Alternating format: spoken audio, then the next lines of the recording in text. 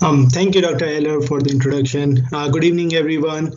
So today I'll be doing a talk on challenges posed by COVID-19 on antimicrobial stewardship and its role in antimicrobial resistance. So I have no disclosures. Today's objectives are to discuss the challenges that SARS-CoV-2 pandemic has presented to antimicrobial stewardship programs. I would also like to discuss the impact of antimicrobial resistance in the care of COVID-19 patients. I would also discuss the impact of COVID-19 on antimicrobial resistance in future and also the challenges to antimicrobial resistance research due to COVID-19 pandemic and what mitigation strategies can be taken. So before I begin, I'll just go a little back into the history. I'd like to highlight a few important years in the landmark years in the history of antibiotics. So as we know, in 1910, the first antimicrobial drug, salvarsan, was synthesized that was used to treat syphilis. And then in 1928, Sir Alexander Fleming discovered the penicillin and began investigating its potential antibiotic role. Then we see that in 1941, Ernst Chain and Howard Florey began first clinical trials of penicillin. 1948, just in 7 years, we saw that penicillin-resistant staphylococcus became a global pandemic. In 1960, the first strains of MRSA emerged, and then we saw a lot of antimicrobial resistant organisms came up, and then in 2015, the World Health Organization launched the first Antibiotic Awareness Week. So as we all know that COVID-19 was declared a pandemic by the World Health Organization on 11th of March 2020. Since the first case that was identified in Wuhan, about 167 million people have acquired the disease and about close to 3.5 million people lost their lives. Antimicrobial resistance gained international attention in 2015 and was named a priority for global public health for 2020. Antimicrobial resistant infections are thought to have caused about a third of as many deaths as COVID-19 caused in 2020. So why do we need antibiotic stewardship? Obviously, antibiotics are a shared resource. Antibiotics are one of the most misused drugs in the hospitals. It's estimated that about 50% of its use is unnecessary or inappropriate. I'd like to highlight this poster by CDC, where they say that more than half of the antibiotic prescribing for selected events in hospitals was not consistent with recommended prescribing practices. In about 79% of patients with community-acquired pneumonia and 77% of patients with UTIs, the use of antibiotics was actually not supported. And again, like 47% of the patients who received fluoroquinolones and 27% of patients who received vancomycin, again, their use was not supported or maybe not necessary. As we all know that overuse contributes to antibiotic resistance and also causes the C. diff problem, which carries its own mortality and financial impacts. Antibiotics are leading cause of ER visits. They are not a benign agent, and antibiotics are responsible for most of the medication-related adverse events. Now, I'll highlight a few numbers here. It's very scary to see that 14,000 of the patients actually die of C. diff infection just in US. And the use of antibiotics is a major contributing factor in about 85% of cases. 23,000 patients die each year in United States as a result of antibiotic-resistant infections. And this number is kind of similar to the number that we see in Europe, where about 25,000 patients die each year from antibiotic-resistant infections. Another important number is 11,000 people lose their lives from MRSA infections in just United States. And then if you look at data from 2013, 480,000 people were infected from drug-resistant TB strains. It's estimated that by 2050, one person could die every 3 seconds if antimicrobial resistance is not tackled now. So how does antimicrobial resistance impact our COVID-19 patient care? So patients with COVID-19 actually receive antimicrobial for two main reasons. One is that COVID-19 symptoms resemble bacterial pneumonia. Patients come with complaints of fever, cough, shortness of breath, uh, and it's very much, and even the lab abnormalities are some of them kind of indicating to bacterial pneumonia, like we see elevated CRP, we see elevated procalcitonin, and some of the providers are inclined to the use of antimicrobials in those patients. Second, the patients with COVID-19 acquire secondary co-infections, which require antimicrobial treatment. We rely heavily on our local stewardship data. If there is high number of drug-resistant and microbial infection, then we tend to use empiric antimicrobials that would cover for those drug-resistant infections. Say, for example, if an area has high carbapenem resistance, there is a tendency to empirically use colistin, which comes with its own adverse effects and cost, and also promotes antimicrobial resistance. So I like to talk about these two papers. One of the meta-analysis was done by Langford et al. In this paper, they discussed the prevalence of bacterial co-infection and secondary infection in patients hospitalized with COVID-19. And actually, they found out that this rate was pretty low. The bacterial co-infection rate was as low as 3.5%, while the rate of secondary infection was about 14.3%. In another study by Rosen et al., they did an analysis, and they reported that about 8% of patients that were included in the publication actually had bacterial or fungal co-infection. But about 72% of the patients were treated with antibiotics. So we can see, like, out of those 72%, probably just 8% actually needed the antimicrobials. Some studies from the Chinese, like in some Chinese randomized trials that were evaluating the use of remdesivir and Kaletra or lopinavir ritonavir combination, about 90% of the patients were treated with antibacterials. So how does COVID-19 impacts antimicrobial resistance in future? So I like to talk about the evolution of AMR. We know that AMR, or antimicrobial resistant organisms, after emergence, they're transmitted to other patients, and once it transmits to a significant number of patients and those with multiple comorbidities, they cause the infection in these patients. And COVID-19 has a tendency to affect all these three components through direct or indirect consequences to pandemic responses. Now, government interventions like travel restrictions or non-essential service closures, physical distancing, mask wearing, all these have impact on the supply chain of the antibiotics. It all, particularly the travel restrictions, causes supply chain disruptions and healthcare access to these antibiotics. And again, all these have an impact on the antimicrobial resistance. So if we look at this antimicrobial use in the patients with COVID-19, 70% of patients with COVID-19 receive antimicrobials, either inpatient or outpatient.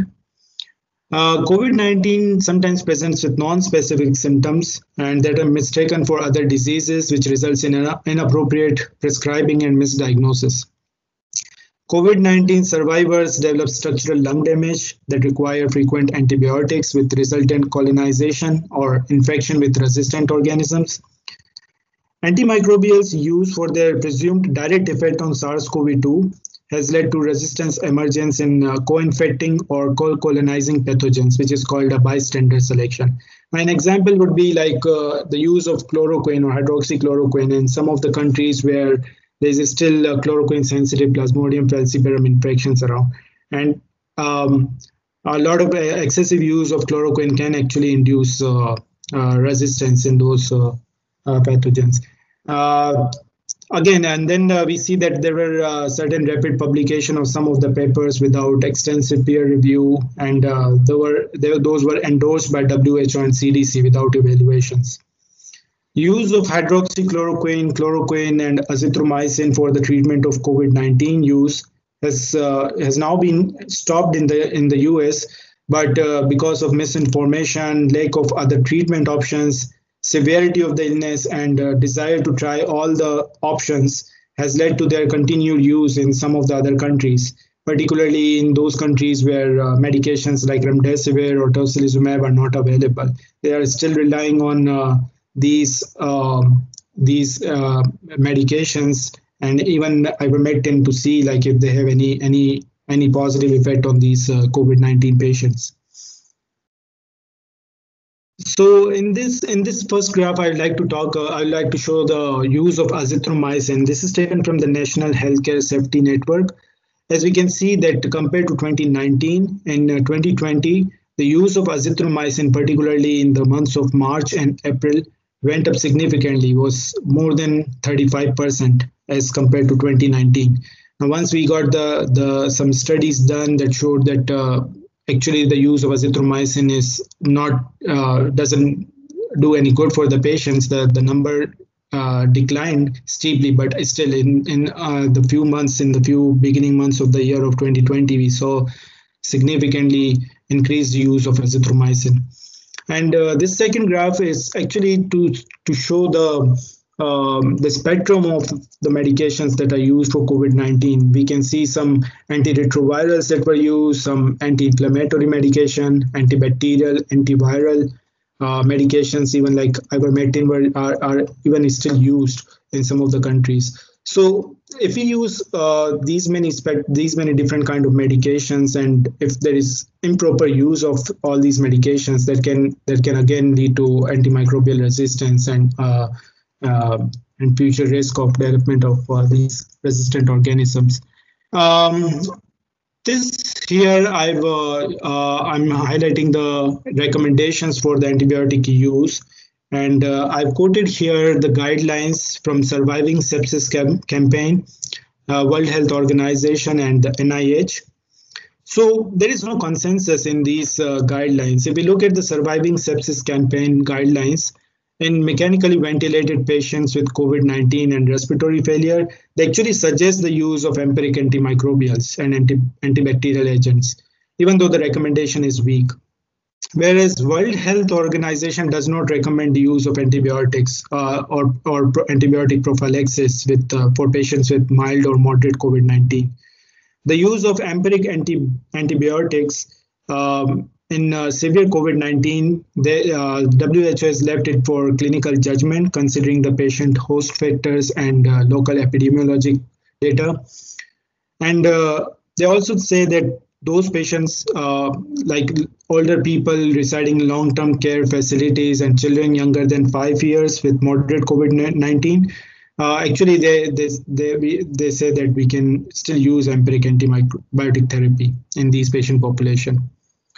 Whereas NIH, on the other hand, says that even with severe or critical illness, there is insufficient data to recommend empiric broad-spectrum antimicrobial therapy in the absence of another indication. And even if we do start antimicrobials, we should reassess them daily and try to minimize the adverse consequences of unnecessary antimicrobial therapy. Now, how has COVID-19 affected the antimicrobial availability? So the biggest impact has been on the antimicrobial supply chains. There has been uneven supply in some of the countries, which again raises the concern for resistant organism emergence and from the suboptimal antibiotic use. I'll use two examples, like UK relies heavily on the import of antibiotics, and because of certain restrictions in travel and the supply of the antibiotics, there were shortages of antibiotics in UK. While on the other hand, countries like India, which actually exports these antibiotics, had to keep the antibiotics for their own pandemic control measures. So definitely, like, COVID-19 has a big impact on the antimicrobial supply chains. And again, we can see some of its impact in future on the antimicrobial resistant emergence.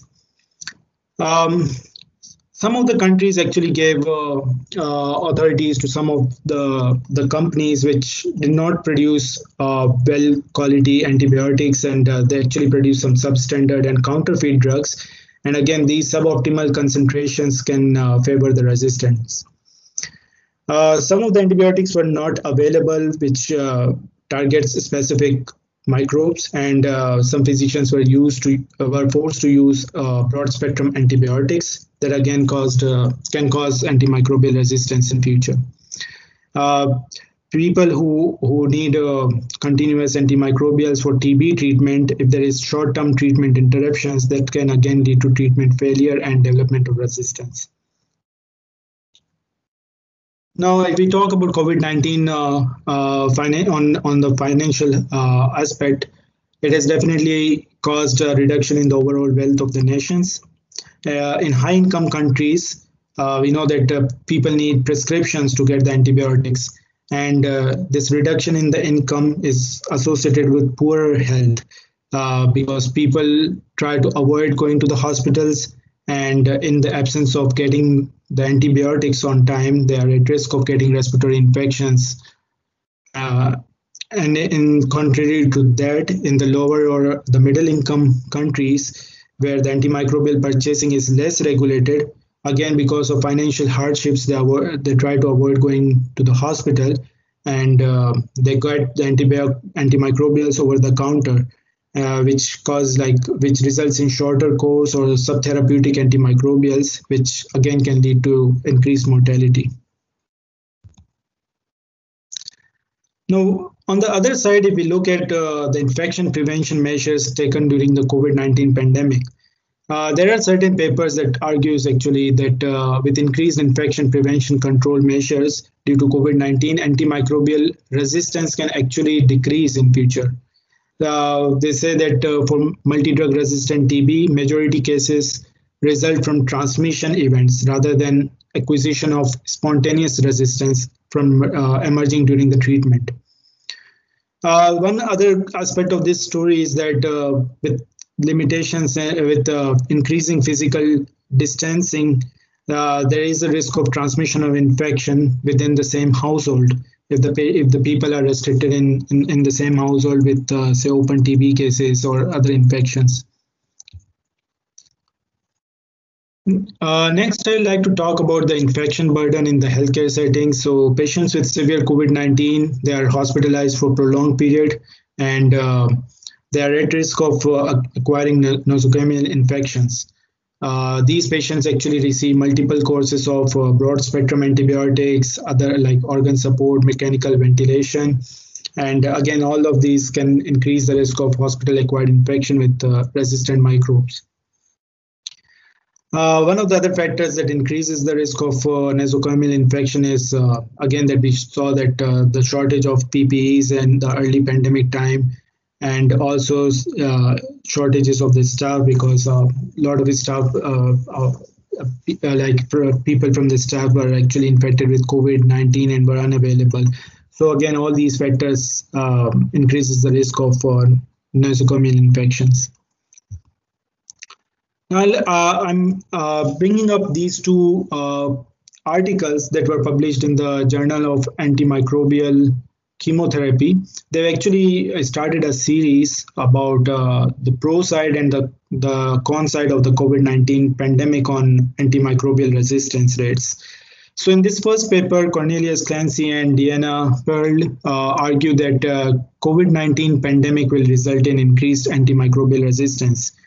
They are in favor of the theory that broad spectrum antibiotic use is common among hospitalized COVID-19 patients, and excess of reported secondary infections suggesting unnecessary prescribing, and disruptive direct and indirect effects of COVID-19 on economic systems, governance, and public health expenditure will actually fuel the AMR spread. Whereas on the other side, Peter Collignon and John Briggs say that antimicrobial resistance is affected by many factors, and too much of our focus is being on antimicrobial usage. And they argue that the major factor that drives the resistance rates globally is the spread of the infection and not the antimicrobial use. COVID-19 pandemic should lead to improved infection prevention and control practices, both in the healthcare facilities and the community. COVID-19 will also have ongoing and profound effects on local, national, international travel, and all of these factors should lead to decrease in the spread of resistant bacteria. Now, how has COVID-19 affected the healthcare system? It has caused clinical care disruptions. About three-quarters of the programs and service deliveries for HIV, TB, and malaria have been disrupted as a result of the COVID-19 pandemic. This again causes delay in diagnosis and treatment, and those individuals which actually have the resistant organism infection can actually spread it to the other people and spread the infections. And for diseases that require long treatment like TB and HIV, interruptions to treatment and suboptimal adherence can contribute to relapse and again resistance. There have been changes to the health-seeking behavior, as I was talking before, that in high-income countries, prescriptions are needed for antibiotics. People are trying to avoid going to the hospitals, and a short-term reduction in the overall antibiotic use can actually reduce the emergence in short term.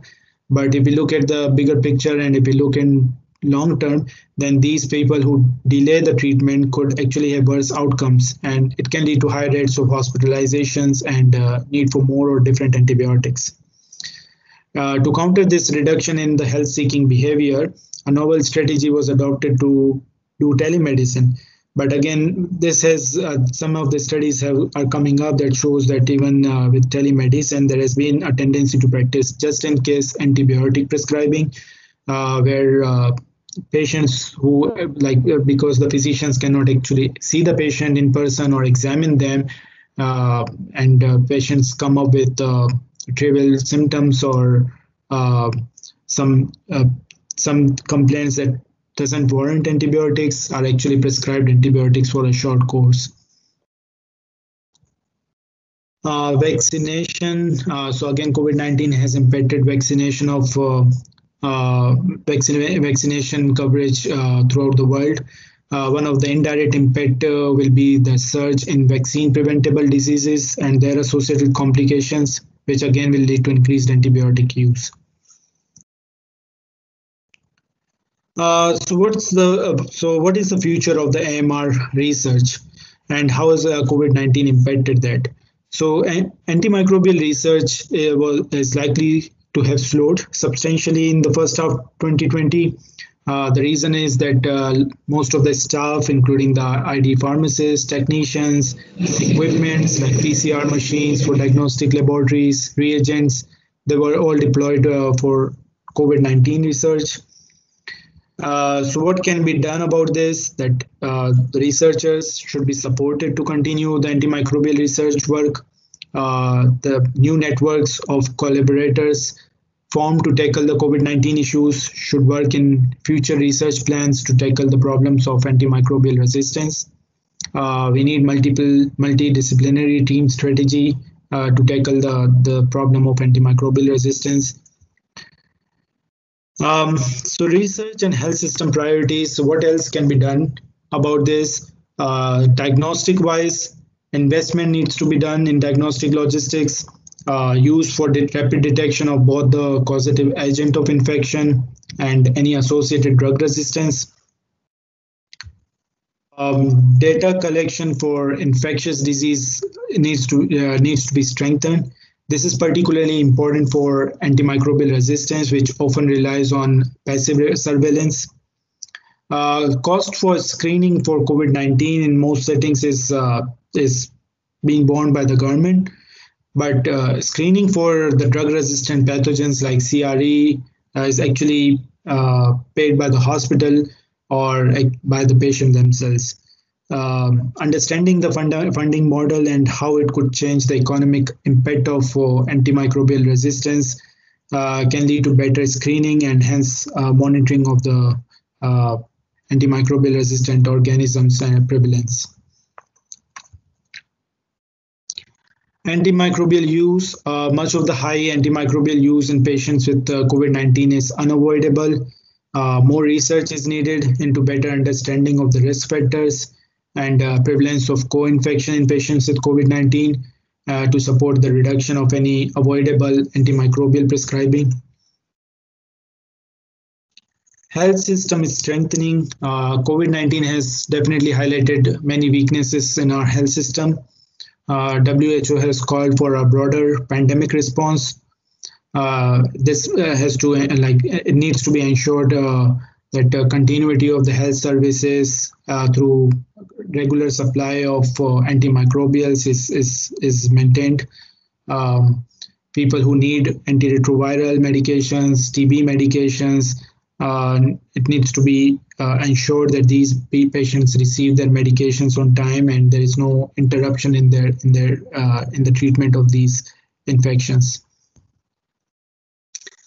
Inequalities, as we saw across the world, inequalities are rising between and within the countries. COVID-19 has rendered health impacts of these inequalities, and it was quite visible in the tragic terms. We need to determine if any existing inequalities lead to synergistic or multiplicative impacts on both the AMR and COVID-19, and work needs to be done to develop and evaluate the mitigation strategies at all levels. Policy-wise, the pandemic has exposed weaknesses in national and international organizations like CDC, WHO. These public health bodies are key to coordinating the AMR responses, and work needs to be done to support these organizations. So I'd like to talk about the takeaway points from this talk. Modifying the processes of emergence, transmission, infection burden. The COVID-19 has changed the landscape of antimicrobial resistance. Whether antimicrobial resistance will be reduced in the face of efforts made to curb COVID-19, or the use of antimicrobials to treat COVID-19 will increase antimicrobial resistant organism prevalence. This is something that we'll know in future, but we should always start working and think about it ahead of time. Continued research that measures the responses, measures and response to the crisis of COVID-19 with future systems that support continued antimicrobial stewardship. Though the public health community has been focused on global COVID-19 pandemic, the antimicrobial resistance has not gone. Antimicrobial stewardship activities should be integrated into the pandemic response. While the impact of COVID-19 policies on drug-resistant pathogens is still unknown, it is clear that there will be a shifted set of AMR global challenges going forward. We now need to work as a multidisciplinary community to gather data on these changes and solve the arising challenges collectively. So I'll end my talk with this very famous quote by Sir Alexander Fleming. The thoughtless person playing with penicillin treatment is morally responsible for the death of the man who succumbs to infection with penicillin-resistant organism. These were my references for my today's talk, and thank you for your attention. And if there are any questions, concerns, thoughts, really appreciate it.